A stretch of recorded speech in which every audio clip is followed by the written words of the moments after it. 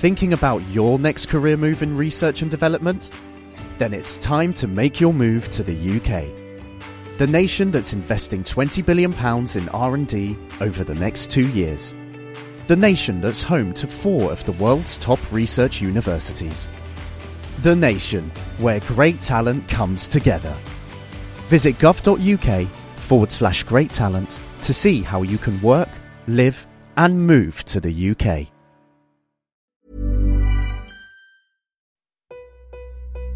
I have you loud and clear. Hello. Welcome. Science. And that is to say, physics, medicine, nature, or space, time, the brain, life, the universe. Hello, welcome to The Naked Scientists, the show where we bring you the latest breakthroughs in science, technology and medicine with Chris Smith and me, Phil Sansom. This week we're going back to the basics of how science itself works. What's a scientific paper? What's peer review? And when Boris Johnson says he's following the science, what does that actually mean? Plus in the news, is the UK's new COVID-19 tracing app secure? The doctors that didn't know they'd been infected with coronavirus? And should we really be bailing out the airlines? The Naked Scientists podcast is powered by ukfast.co.uk.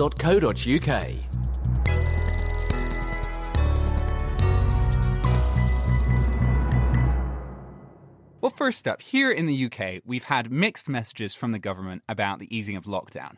And we've also seen a seeming increase in the spread of the coronavirus. Chris, as a virologist who's been following all of this closely, what's been going on?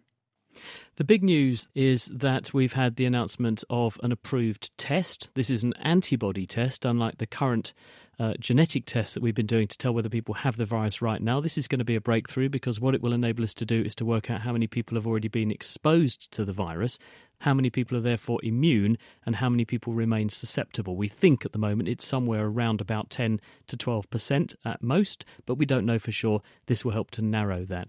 Other big news includes the fact that there are plans in place in the UK for children to return to school next month. Of course, this is a degree of uncertainty, and people are quite worried about this because they're concerned about whether or not this will be safe for these children. Many people are trying to reassure them by saying, well, young children are at the lowest risk of all groups of developing severe disease with this. That said, we have seen headlines about a new condition called Kawasaki disease, not a new condition, but newly associated with coronavirus, and appears to be cropping up more commonly in young children. This is an inflammatory condition where individuals who are affected get a very high temperature, sore eyes, red mouth, fingers and toes, and swollen glands, and they can also get some heart problems and some vascular problems. It's a very rare phenomenon, but there have been some cases reported in association with coronavirus infections, so people are actively pursuing that, so that's another one to watch at the moment.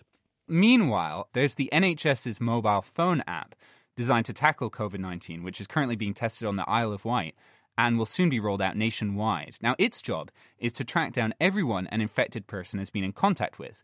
And it's part of this wider approach to test, that Chris, you just talked about testing, but test, trace and isolate infected individuals so they don't spread the disease. Now, this so-called contact tracing is an old idea that normally involves interviews and questionnaires. The app, on the other hand, is for catching connections that these older methods would have missed, like strangers on a bus. But there have been some questions about privacy for the people who are going to be using it. So Phil asked security engineer Greg Paul to explain how it works. When you're using the app, you don't need to do anything. In the background, though, your phone is seeing if any other devices appear over Bluetooth. And if there are devices running the app out there, they'll exchange a little handshake and they'll keep a record of that. Nothing will happen with that. It will stay on the phone, and in 21 days' time, it will disappear and be deleted off your phone. But if somebody later reports symptoms, they start to feel unwell, you can click a button and upload to the NHS a list of the people, the devices that you were in contact with. The app allows the NHS to get an idea of whether this is likely to be a true claim of symptoms or a false claim of symptoms by someone, just having a laugh and clicking the button, for example, based on if they've been exposed. But then they can actually alert the people that they've been in contact with, and that could allow you to get people and say to them, look, you might be exposed, you should self-isolate, and then in 2 or 3 days' time, they might experience symptoms. Don't you need everyone to have the app, though? You don't need everyone to have the app. Research suggests that if you get about 60% of the population, you'll start to get some gain. You're never going to get everyone to install it, but that's okay, because you're still going to have regular procedures of contact tracing. People will be following distancing measures, they'll be washing their hands. But the idea is to augment that process. How does this compare to apps that other countries are trying, like this COVID Safe app that Australia have been using? So there's two general approaches that are being taken to how these apps are being developed at the moment. There's the centralized and the decentralized model. Australia's COVID Safe app is using the UK's approach, the centralized model. What's the difference between that and decentralized? Some countries are looking at building decentralized apps. A lot of European countries are interested. These kind of work almost in the reverse manner of how the UK's approach is. The UK focuses on someone who's infected sending a list of people they were near to a central server, run by the NHS. In the decentralized model, everybody keeps a list of the devices that they see, and if someone gets infected, what everyone else has to do is look through their record of what devices they've been around and see if any of the infected ones are devices that they've been close to. In both cases, you don't send anything to the health service server unless you've been infected. Can I make a comparison to see if I understand it? Sure. Is it like you've got to give the police an alibi for something? The centralized version is you saying, well, I saw this person, this person, this person, and they can all verify that I'm fine. Whereas the decentralized version is going, okay, well, I was wearing a green hat and a red jumper, and so people would have seen that. So you can ask people if they saw someone with a green hat and a red jumper. That's a pretty good analogy. In the decentralized model, you have to tell everybody what happened, whereas in the centralized one, you tell the NHS what happened, and they can go and alert people as needed. To someone who's not a software guy, that seems like quite a small distinction. It seems a small distinction, but from the privacy perspective, the distinction here is quite important. A lot of people feel that the privacy of a decentralized system is better. I think what they're often overlooking is that even in the decentralized system, they are actually revealing this information. And if you create a list of people who have been infected, there's a lot of privacy concerns around that, especially when that list is being circulated to everybody as a virtue of the design. With the NHS system, you don't do that. What you do is you privately notify the NHS, and the NHS notifies someone. There's no big list that anyone can look at to see who's been infected. Any country that's looking to build the decentralized model will end up having such a list. A lot of countries are looking at the Apple and Google approach, and it's the approach they're firmly pushing to everyone. But it seems like people are worried, rather than about everyone having their information, maybe like a big company having the list of where you've been and who you've been in contact with. Sure. So the first thing that's important to note is with both these approaches, there's no list of where people have been. There's no location data being gathered. There's no location data being stored. There's no location data being sent anywhere. Now, with regard to who people have been in contact with, we're not talking about names and addresses. We're not talking about phone numbers. What we're talking about is random numbers that are linked to that person, but there isn't actually, it's not possible to go and look at who that is and determine anything based on that. Greg, are you going to get the app? Yep, already downloaded it. You've already downloaded it? Yes, so for the purpose of the research, I've already downloaded it. How do you find it? It's very simple and straightforward. There's not really much to it, to be quite honest. If you had to give it a Greg Paul privacy rating out of 10, what would it be? I think for this app, we'd probably be looking somewhere around an 8 out of 10.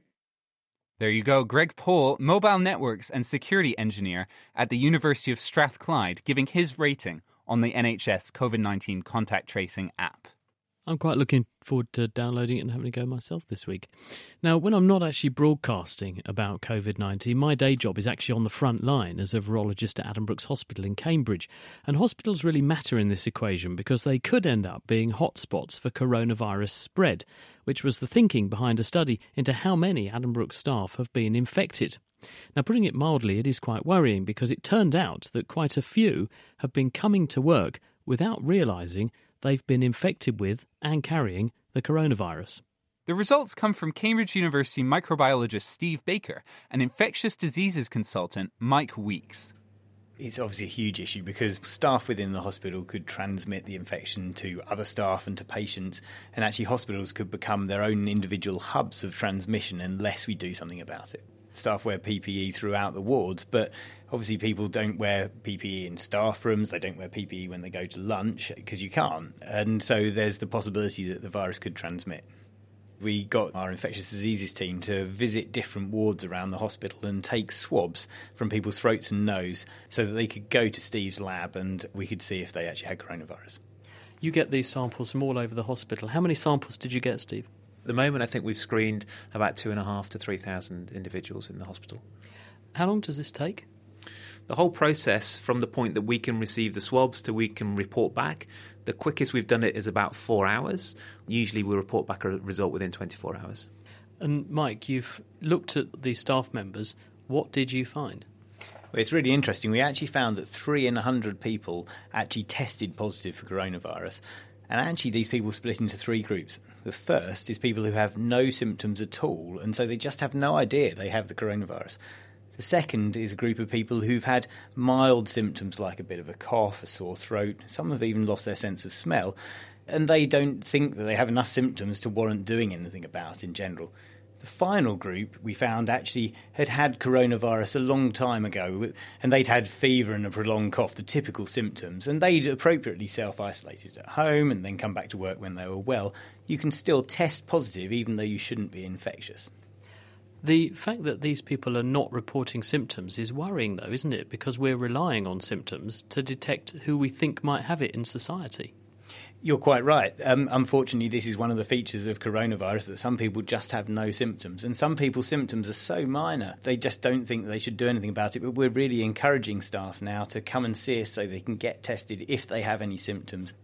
Hospitals are seeking to control this by dividing the hospital up into areas that are red. They have patients in them with coronavirus as a diagnosis confirmed. There are also areas of the hospital which are regarded as green. Those people don't have coronavirus. If you look at the staff who work in those different areas, are there any differences in the likelihood that they've got coronavirus infection because they're being exposed more in red areas? Do they catch it more? We did actually find a significant difference between red and green areas. In red areas, a greater proportion of staff actually do have coronavirus overall. But it might be because staff are getting it from patients, it might be staff are getting it from staff, or it might even be that we'd sampled more of the red areas a bit earlier. We sampled over the course of 3 weeks, but as everyone had been on lockdown, there were fewer and fewer cases in the community. We can't make any firm conclusions from this, but what we can definitely say is that this needs to be studied a lot more. What if you're asked by the hospital, right, what do we do with these findings? What are your advice points? Test, and then test again, because the kind of approaches we can apply in the community, like these contact tracing apps on iPhones, won't necessarily work in hospitals because so many people have contact with other people. Really important stuff. Mike Weeks and before him Steve Baker, they're both at Addenbrooke's Hospital. Hello, I'm Chris Barrow, bringing you a brand new podcast called Naked Gaming. This is where we look at gaming news. Hideo Kojima, creator of the Metal Gear franchise, was honoured with the BAFTA Fellowship, the highest accolade the organisation can give. Reviews. Away! Why are you cutting everything off? No, that's not how it's supposed to be. No, you wanted a short haircut. Wow. And we also go back in time with Retro Revival. Yes, no, Mum, you just read it. Naked Gaming. Download it now wherever you get your podcasts.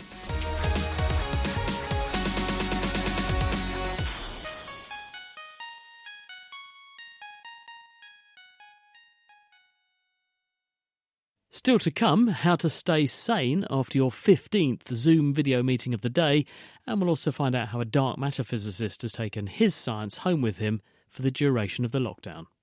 But first, among the many economic casualties of the pandemic have been the airlines. The UK summer's about to start, but Heathrow Airport is reportedly operating at only 1/20th capacity, with a similar picture across the world. Many air operators are asking their governments for bailouts to help them weather this economic storm. Most people see functioning air travel as an economic necessity, but should we be handing out public money to an industry that is ostensibly one of the major causes of climate change? Eva Higginbotham has been speaking to Richard Black from the think tank called the Energy and Climate Intelligence Unit. It seems that the lockdown on the airline industry is going to carry on for months, and the impact will probably be felt for years, to be honest. Obviously, for those airlines, they have a choice. They either close or shut down some of their operations, or they seek some kind of economic relief, bailout, call it what you will. And that's what most of them are already doing. Within Europe, airlines collectively have asked for well over £10 billion, and one can expect those amounts to carry on going up, I think. Isn't that kind of propping up an industry that we know has negative consequences considering the emissions that we have from air travel and climate change? Yes, I mean, if you look across all sources of carbon emissions, aviation emissions are rising among the fastest of anything we do, basically. And ways to solve this through technology aren't immediately obvious in aviation. It's really difficult to see how those emissions can be brought down anywhere near to zero. In the 30 years that scientists tell us, it would be wise to bring emissions down to zero. Does it seem likely that the airlines are going to be bailed out by the government? Yes, I think it's inevitable that airlines will be bailed out. So then the question is really, will governments put any conditions on those bailouts? Air France, the national French carrier, they're going to have to halve their emissions from travel within France by 2024, in just 4 years.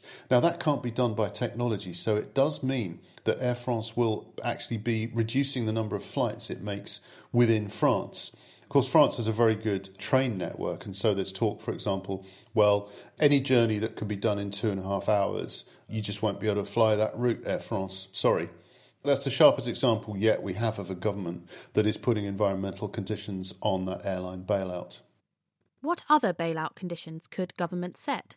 I put this question to Brian O'Callaghan, a researcher from the University of Oxford's Smith School for Enterprise and the Environment. Those green conditions could include reaching net zero carbon emissions by 2050.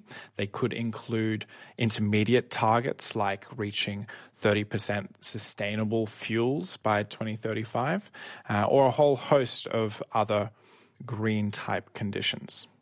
Governments can set environmentally friendly conditional bailouts, but how do we make sure that the airline will actually follow through with the commitment?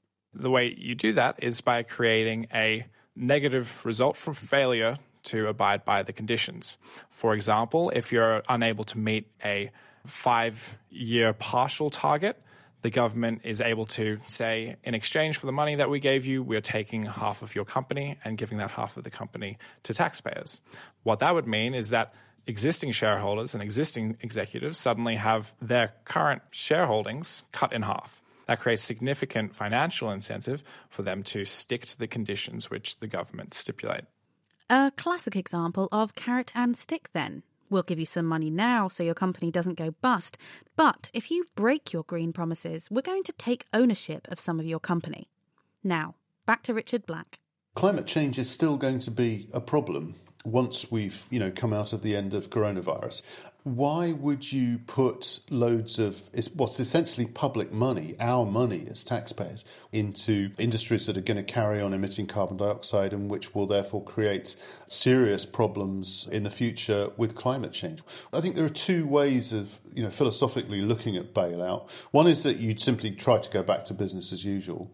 The other is that you actually anticipate the future and you look at where economic trends are going and you try and build industries that will have a strong survival, they'll be sustainable in the future, because then you're helping where the market is going anyway and you're building industries that will be sustainable in the future. So I think there are two rationales for doing this. One is purely economic and looking to the industries of the future, and the other is that if you can basically meet your climate change goals at the same time as rebuilding the economy, why wouldn't you do that? Richard Black from the Energy and Climate Intelligence Unit, and before him, Brian O'Callaghan from Oxford University, talking about bailing out the airlines with green conditions. Now let's return indoors, because for many of us, that's where we're spending our days at the moment, using the internet to communicate with the outside world. Our conversations have gone virtual like they never have before. Children are attending virtual school. Many of us are working from home and attending relentless video meetings. And almost everyone, regardless of whether you're still in work or not, is using video calls to keep in touch with friends and family. So what do we actually know about how a virtual chat compares to a face-to-face one? Katie Haler spoke to social neuroscientist Antonia Hamilton from University College London. If you're in a live video call, one-to-one, it's pretty similar to a real face-to-face conversation, how your eye movements, physiological responses behave. But then there's other aspects where it's much, much harder being on a video call. And if I'm looking at an object or a piece of paper in front of me, to then share that with the person on the other screen is much trickier. And I've got to start sort of thinking about camera angles and turning things around. Having video calls with multiple people is much harder because you don't know who's going to speak next and you're losing track of who's where. And does the quality of the communication differ? It probably does, but it's hard to pin down the exact ways in which it does. And I think it depends on the kind of conversation you're trying to have. When's our next meeting and what's happening on this particular event or something? That's probably going to be just as effective in either context. Whereas if it's a difficult conversation, it's a highly personal conversation, it's probably going to have a much bigger impact on the quality. When we last spoke, you mentioned you were just about to start a study on virtual conversations. We create a virtual person who will have a conversation with you. We can have two different virtual people. One of them nods in the way that we think is natural, and then another virtual person, they just do some sort of head movement behaviour that isn't related to the conversation. They're pretty preliminary results, but certainly our data suggests that you like the character more if that character shows natural head movement behaviour. They're nodding in time with you. They're nodding in response to the things that you're saying. I've just noticed I've been nodding along to you despite the fact that we've turned the webcam off, so you can't you can't see that I'm nodding along. But there we go. Yes. I was talking to somebody, I'm not sure if it was you, but somebody in radio who said that radio people do a lot of nodding when they're doing an interview behind glass and they want the other person to keep talking. I definitely find virtual communication more taxing than face-to-face. Yes. Why is it so tiring? You're not getting these cues automatically, and so you're having to make a bit more effort to remember that there's another person there, that they can see you. Often you're seeing yourself on the camera, which is really distracting. And so you're sort of having to work a bit harder with all of these aspects of engagement. Can I ask you about differences in social behaviour? Because I think some people, they move quite a bit more in conversations. And indeed, some people find it quite difficult to communicate socially. Do you think that has implications for the pretty intense time we're in now? I think it probably does. There isn't new data yet on how people are coping with everything having to switch to virtual conversations.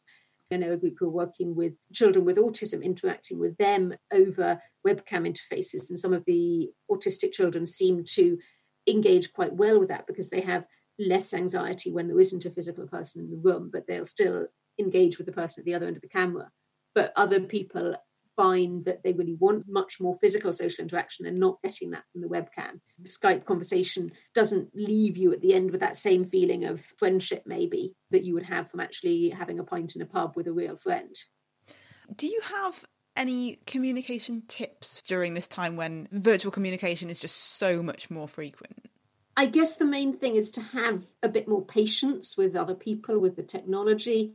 Certainly, if it's a group call, it's very worthwhile establishing rules at the beginning of this is how we're going to organise things. Some of these bits of software have things where you can click a button to send a clap or a heart or a smile or a thumbs up or something like that. And we can see in the context of things like text messages how emojis have now, become this enormous world of different things because people want ways to communicate without having to put everything in words. I encourage people to use option to chat, the option to put some emojis, because all of these types of back channeling are really, really useful in conversations. And that's, again, one of the things that we often lose when we go virtual. So we can do it, but it does take more effort. It takes more patience. And it's important to take breaks and get away from the laptop as well sometimes. Here. Ironic that they did actually turn off the webcam when they were doing an interview all about video conferencing, wasn't it? Anyway, thanks very much to Antonia Hamilton there. And she did mention her study results are preliminary. They haven't yet been published or undergone peer review, but that doesn't mean that screen breaks are any less important. And finally, this working from home, it's all very well in theory. But how have scientists been adapting to life without their labs? We're exploring some of their weird and wonderful home setups on our show. And this week, here's how one physicist has been scratching his scientific itch. Hi, my name's Ben McAllister. I'm an experimental physicist, and like many of you, I'm currently working from home. What does an experimental physicist do at home, you might ask? Well, so far I've investigated the gravitational and mechanical properties of my cat. I've constructed a helpful robot from scrap materials and household rubbish. And, like many of you, I've been conducting thorough experiments in fluid mechanics. I want to make it clear to my funding bodies that that was all a joke. In all seriousness, I can actually get quite a bit of my real research done from home. My work primarily focuses on the detection of dark matter, which is this invisible stuff that makes up 5/6 of all the matter in the universe and which we have almost no idea what it is. Fortunately for me and my ability to work from home, one of the things we do know about dark matter is that it's all around us, passing through the Earth and through your very body right now as you hear this. We just can't see, touch or feel it. So I've captured a little jar of dark matter here, scooped it up in my kitchen, and I've been studying its properties from my living room. Oh.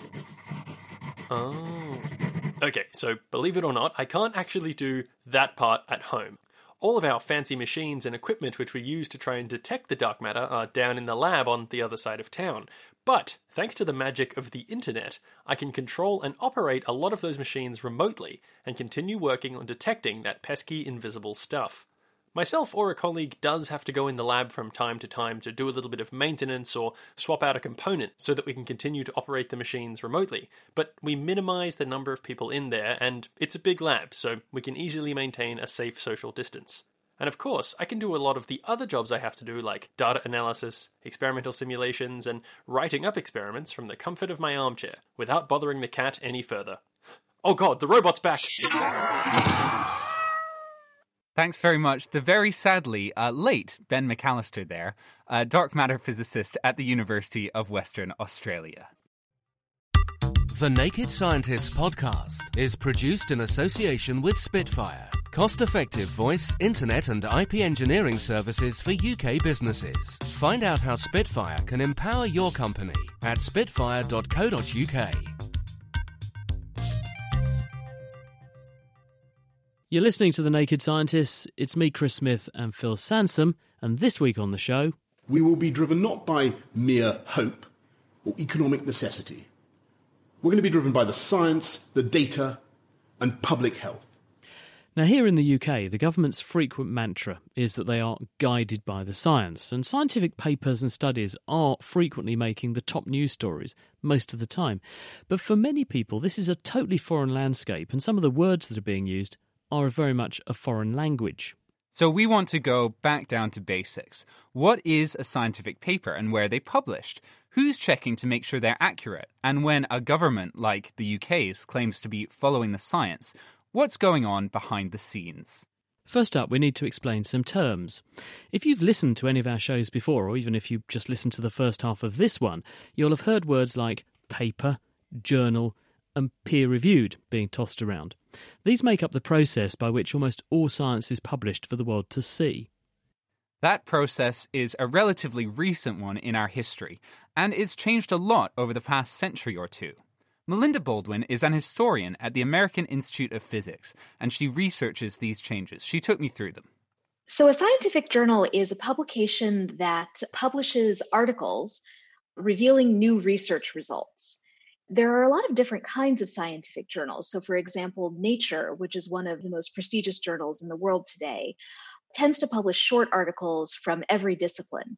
But many scientific journals today publish much longer articles and publish in a very narrow discipline.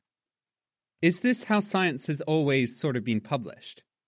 It's not. For much of the early history of scientific publishing, scientific results could be published in a lot of different types of formats. So, for example, Charles Darwin's On the Origin of Species, that's a book. You also see men of science publishing their findings in pamphlets, in encyclopedias, occasionally in newspaper articles. Why did journals then become sort of the thing? During the 19th century, science as a whole became a much more stable career path.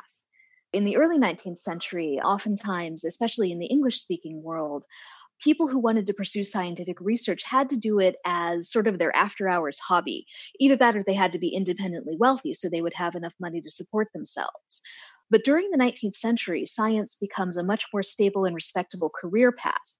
And what that means for publishing is that scientists no longer have to worry about selling their scientific findings to an audience outside of other scientists. And so the journal is a place where you're writing by and for other scientific researchers. Science articles today they obviously vary, but generally they're really hard to read. Yes, absolutely. If you go back to an early issue of Nature, one published in, let's say, 1870, just about anyone could have read most of the articles.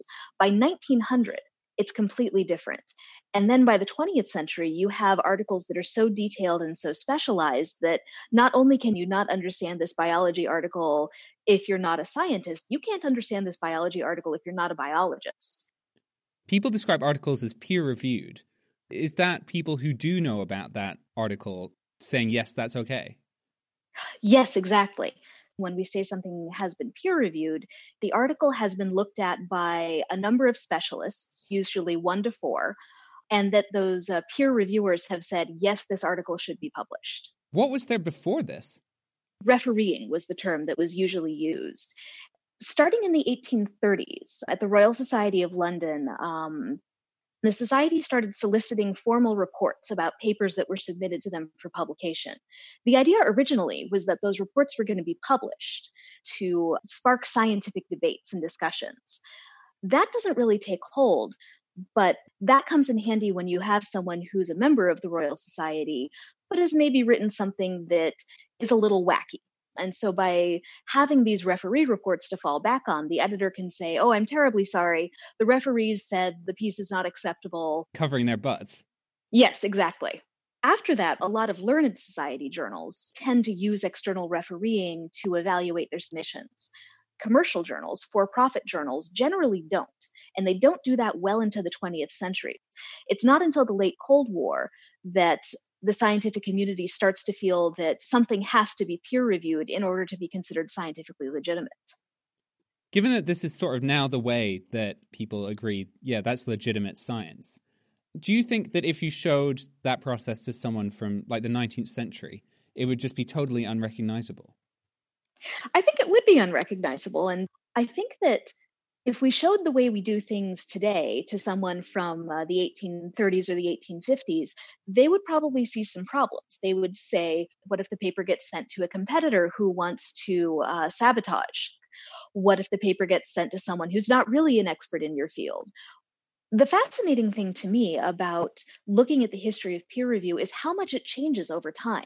And it's something that can change again in the future. Melinda Baldwin, historian of science at the American Institute of Physics. Nowadays, high-ranking scientists are expected to volunteer a chunk of their time to review the work of other people in their field, and that's before a journal will consider publishing the piece of work. This is the foundation of trust that science today gets built on. But how sturdy is that foundation? Are there parts of that could be done and should indeed be done differently? Brian Utsi is here with us from Northwestern University. He researches the sociology of science. So, Brian, how well does peer review perform today? The process of peer review works very well in some ways, but there's definitely room for improvement. So peer review basically tries to do 2 things. One, it wants to make sure that the findings are presented and the study was done correctly. Were the right statistics used, were the right inferences drawn, etc. And then the other thing that peer review tries to do is to make sure that the result is reproducible, that it can be replicated, so that something that is published today will work for the public tomorrow, for a week from now, for a month from now, even over an entire lifetime. And how reproducible is the science then? If the whole process is working really well, we should have really, really reproducible papers, are they? Well, the issue here is that we're beginning to see that scientific papers reproduce at a rate lower than expected. In psychology, economics, and some parts of medicine and biology, we're learning that about 60% of the papers do not replicate. Goodness me. So 60% of the science, if I take a paper off the shelf and I copy what the scientist who wrote the paper did and I try to repeat their work, I get a different answer. Is that what you're saying? That's precisely what I'm saying. So you use exactly the same procedures, you do exactly the same experiment, but maybe you only change the subjects in the experiment, and you find out that the first result was a fluke, not a fact. But that sounds like a disaster. Well, this is one of the reasons why people are beginning to look at this problem in much more detail, trying to find ways in which to improve the process of science so that more papers will replicate, and also trying to find ways to predict whether a paper will replicate or not before it gets into the public domain. But do we know why this is happening, Brian? Has anyone unpicked the process that's leading to a paper just not working? Is it deceit on the part of scientists? Are they just publishing fraudulent science, or is something else going on? Good question. Well, the first thing that people looked at was, is this being driven by deceit? And it's very little evidence that it is. It appears that these are honest mistakes that are occurring in the research process itself. Now, what you have to remember is, some papers will not replicate. You can't expect 100% replication. Science is an innovative field. You're going to have experiments that end up on the cutting room floor, so to speak. But 60% is too high, and currently people are trying to bring that level down by understanding better the research process itself and training people to learn how to make sure their research replicates before they submit it for peer review. Who are the worst culprits? Currently, we can't give an answer to that because we haven't really begun to look at replication in all branches of science. Science is an amazingly diverse area of study, from everything from the very hard sciences where you might look at like power station reliability all the way over to mental health. What we do know is that the areas that we have looked at so far do vary in their levels of replication. So psychology and economics, medicine, some areas of biology, up to 60% of the papers appear to be failing. In other areas, like engineering, it appears to be lower. How are you actually studying this? And I have to put it to you, is your research reproducible? I could answer one of those questions. No, just joking. One way to do this is to improve procedures that scientists would use to make sure that their papers will replicate. Another way to do it is to develop procedures that allow someone who is reviewing someone else's paper to know whether the paper will replicate or not. My approach to that has been to develop an artificial intelligence system that reads papers, finds cues in the papers that human beings otherwise miss when they're reviewing the paper, but the AI system can tell us correlate with an accurate prediction about whether the paper will or will not replicate. And does it work? It works approximately 80% of the time. But the important thing is that for the papers that it feels most sure about, because the artificial intelligence system gives you a level of confidence in its prediction, for the top 10% of its most confident papers, it's right 100% of the time. So that gives you real security in knowing that if you were to go to these papers and use them for whatever, investment purposes or to build on in future research, you can be fairly convincingly secure that you're building on a fact, not a fluke in the paper. Brian, I'm 100% sure that was really interesting, and thank you very much for joining us to tell us about the work. That's Brian Nuzzi from Northwestern University.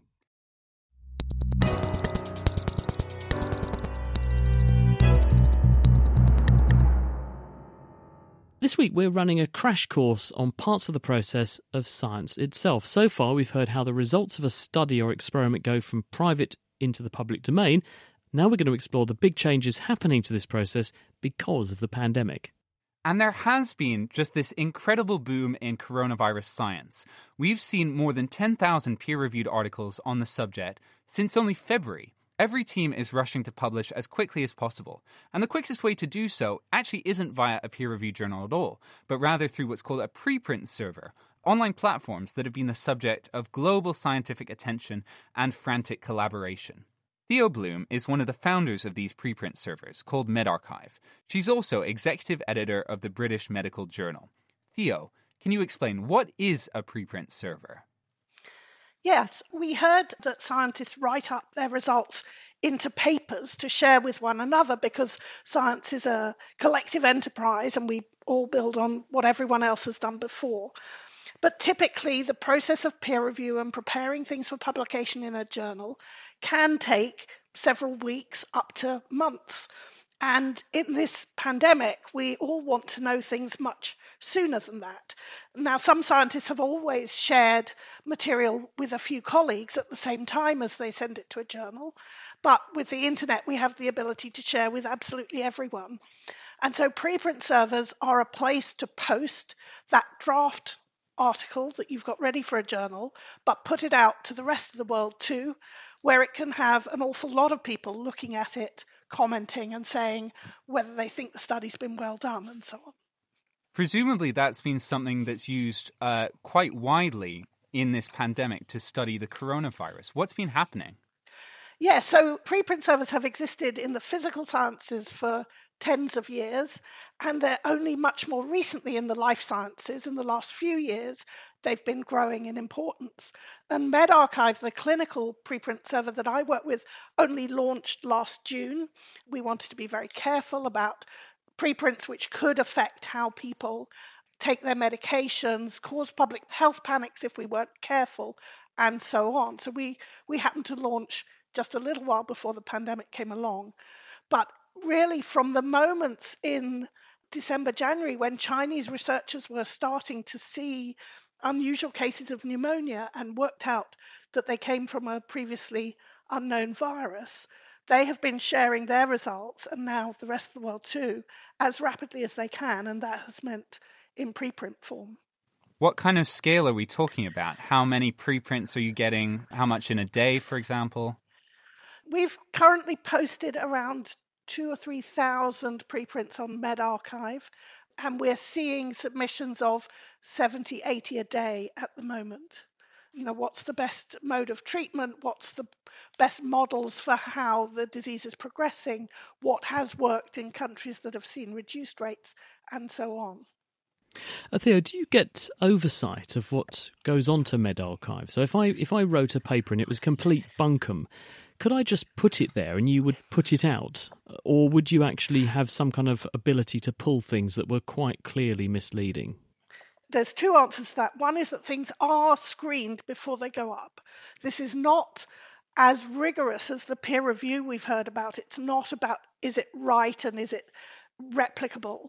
It's simply, is this ethical, reasonable, and unlikely to cause harm to individuals or the population. But even so, that's a multi-stage process that takes a handful of days before things are posted. And on very rare occasions where something gets hugely criticised after it is posted, it can be taken down. But of course, we know with, in the internet in general, it's very hard to remove something. So we'd rather it was right before we post it rather than having to try and remove it afterwards.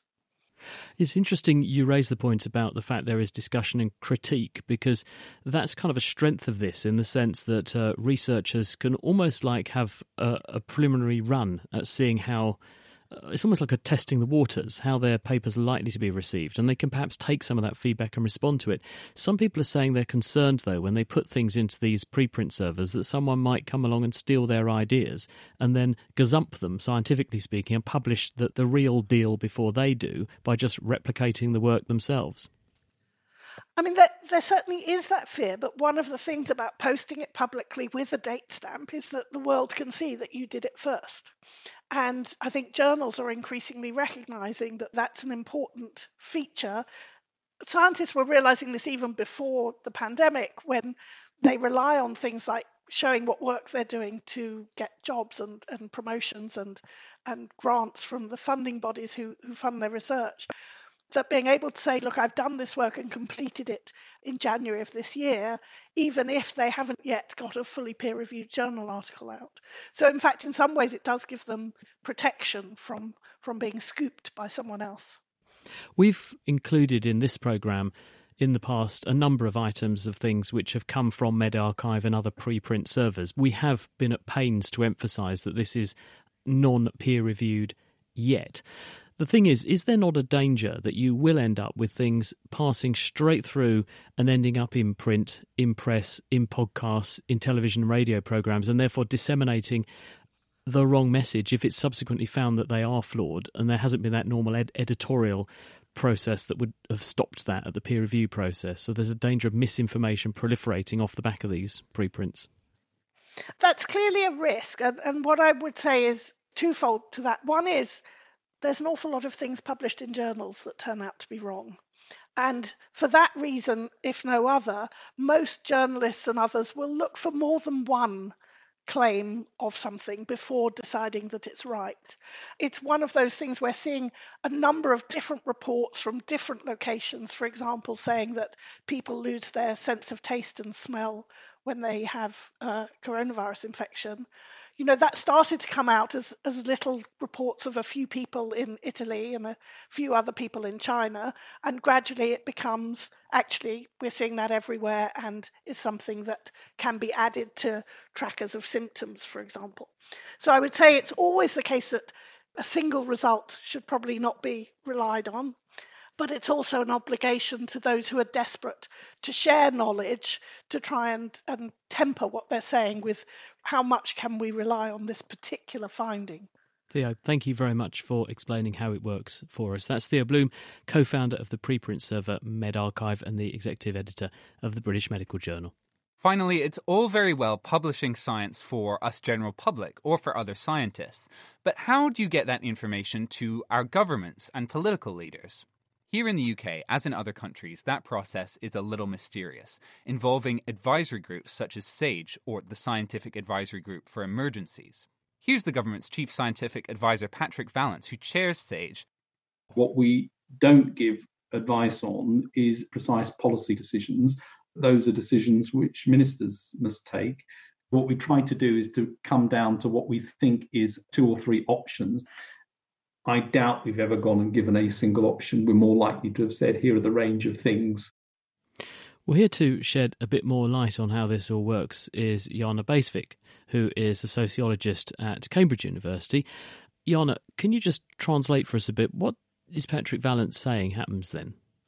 What Patrick is saying happens there is that scientific advisory groups do not come up with policies, so they do not decide what the government is going to do. They provide the government with the necessary scientific basis, so with the evidence that can help guide their decisions about what is going to happen. But they do not make those decisions themselves, of course. That does mean, of course, you're then shifting the decision-making onto people who aren't necessarily scientists. So is that not necessarily or potentially a flaw in the process? If I say, well, I'll give you 5 options, here's what you can choose from, how do we know that the politicians then are actually going to make the right choice? Well, I think that's, in a manner of speaking, the mother of all questions. On the one hand, under a democratic system where the government is accountable to the public, this is obviously a good thing, precisely because politicians are elected. So in that sense, the public can hold them to scrutiny. Scientists are, in fact, not elected to make decisions, so it is good that they shift decision-making onto politicians. Of course, under conditions of emergency, and especially public health emergencies, this process becomes both quicker and often less transparent than the usual. So in that sense, what the government aims to do often is to claim that science is guiding these decisions, often in part in order to argue that they themselves are not taking these decisions. I'm glad you brought that up because that's been very visible here, isn't it? Where we're being told the government follow the science, they're having daily press conferences where they actually wheel out their most senior scientists and they're saying these people will answer questions from members of the public. So in some respects that does appear to be transparent and good, but where they're being criticised is that when they then do make the decisions, we're not being told how they're making those decisions. Exactly. That is one of the things that have been brought up as obvious faults of this process. I think the other element is the government has not been quite transparent about how they have come to adopt specific kinds of scientific advice. Because as the chief scientific advisor has said, normally scientific advisory groups tend to inform the government in terms of what would be the outcomes of certain measures. But then what is the government being led by when they decide which measures to adopt is not entirely clear. Do you think that, in general, they might have already made up their mind and will then pick whichever one best justifies that decision? I think, again, under conditions of emergency, the politicians are more likely to already have an idea concerning what is it that they might want to do. And they're driven by a number of factors. Some of these factors concern the economy. Some of these factors concern estimates about what is likely to win popular approval or support. They're often guided by foreign policy concerns and so on and so forth. So even if they do not have a clear idea of what is it they might want to do, they almost always have a clearer idea about what things are entirely off the table or out of the question. So in that sense, they are guided by their own policy preferences, certainly. What about this idea that there's this difficulty in communicating when you try and translate between a scientist and a policymaker? Is that something that might be making the science go a bit astray? Absolutely. I think one of the things that tend to happen in the science policy communication is that scientists tend to be very cautious about giving advice. And that is in part, of course, because the reality is complex and because it is usually very difficult for them to predict things with a high degree of certainty. Politicians, on the other hand, tend to value and privilege advice that seems to give clear indicators of what outcomes of specific policy decisions are going to be. So in that sense, scientists always are on the side of caution, and politicians prefer to have clear data and clear advice that would also give them sufficient grounds for policy making. But on the other hand, that would also give them sufficient reasons to say there was no other way for us to act, or there was no reason for us to act differently. What things can we actually do to address some of these problems? This might well seem like an unresolvable problem, right? Because on the one hand, we are talking about a dialogue, a conversation between science and politicians, and that conversation should also involve the public. On the other hand, we are talking about extreme situations. But then I think one of the ways in which this could be solved in the longer run is really to make the science policy nexus more transparent and more open to the public. What does this mean? On the one hand, the composition of expert panels should be open, so the information about expert panels, who is on them, how they make decisions, how these decisions are communicated with policymakers should be transparent. On the other hand, politicians also need to start being more accountable to the public, so they should come out in the open and say, why is it that they chose to act on certain kinds of advice and not on other kinds of advice? So rather than just, we've been following the science, you'd like to see, here's what we've actually been listening to and here's why we've made that decision. Exactly. And I think another thing that really needs to change is this whole follow the science idea or concept. When you look at it, what it's actually signaling is we are not leading. Because if someone follows, clearly they are also not leading. So in that sense, it's a way of avoiding responsibility. I think that needs to change because I think it needs to be completely clear that when politicians make decisions, they should be able to be held accountable. Jana Bacevik from Cambridge University, thank you very much. And thanks to our other guests this week, Melinda Baldwin, Brian Utsi and Theo Bloom. Certainly feel more informed myself as a result of this now, and I'm a scientist. Now, we've just got time for our question of the week, and this week, Eva Higginbotham has been feeling out the answer to this question from Matt. Do all humans have the same number of nerve endings on their skin? And if so, do those of us who are bigger either taller or fatter, have the same sensitivity of a given area of skin reduced. Oh, something of a touchy subject there. Now, our skin has lots of different types of specialised sensory nerves that let the brain know what's going on anywhere on our bodies. But how does that translate to actually feeling something? I put the question to Professor Francis McClone of Liverpool John Moores University. He's an expert in all things touchy-feely. We can feel the sense of touch because the sensory nerves that have mechanoreceptors on them which respond to the physical stimulus of touching something or being touched. We have more densely packed mechanoreceptors in the fingers and lips and less on the torso or limbs.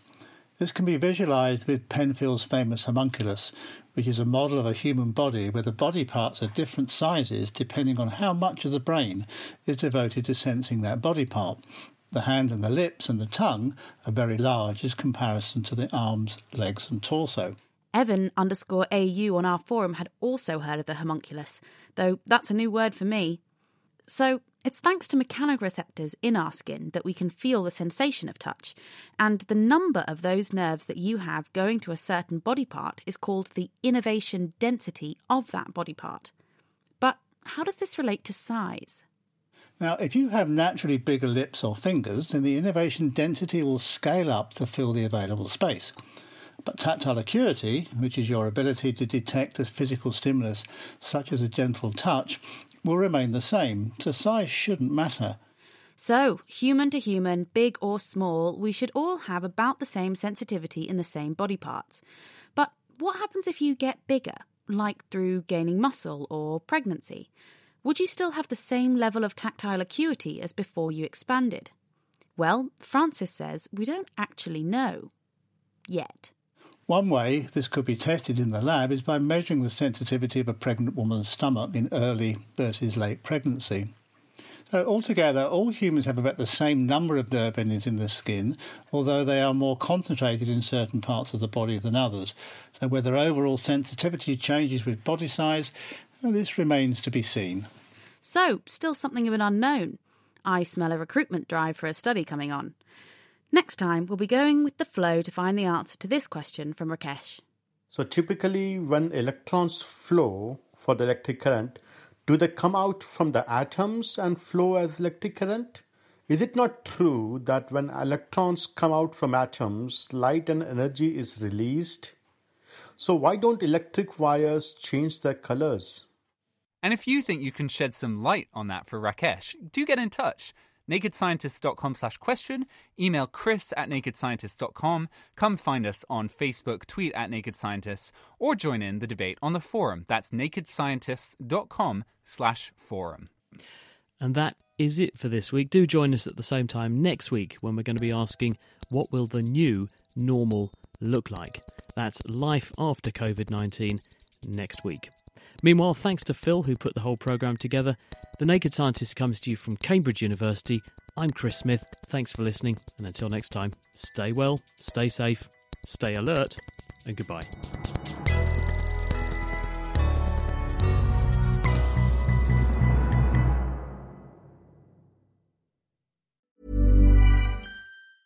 Thinking about your next career move in research and development? Then it's time to make your move to the UK. The nation that's investing £20 billion in R&D over the next 2 years. The nation that's home to 4 of the world's top research universities. The nation where great talent comes together. Visit gov.uk/great talent to see how you can work, live and move to the UK.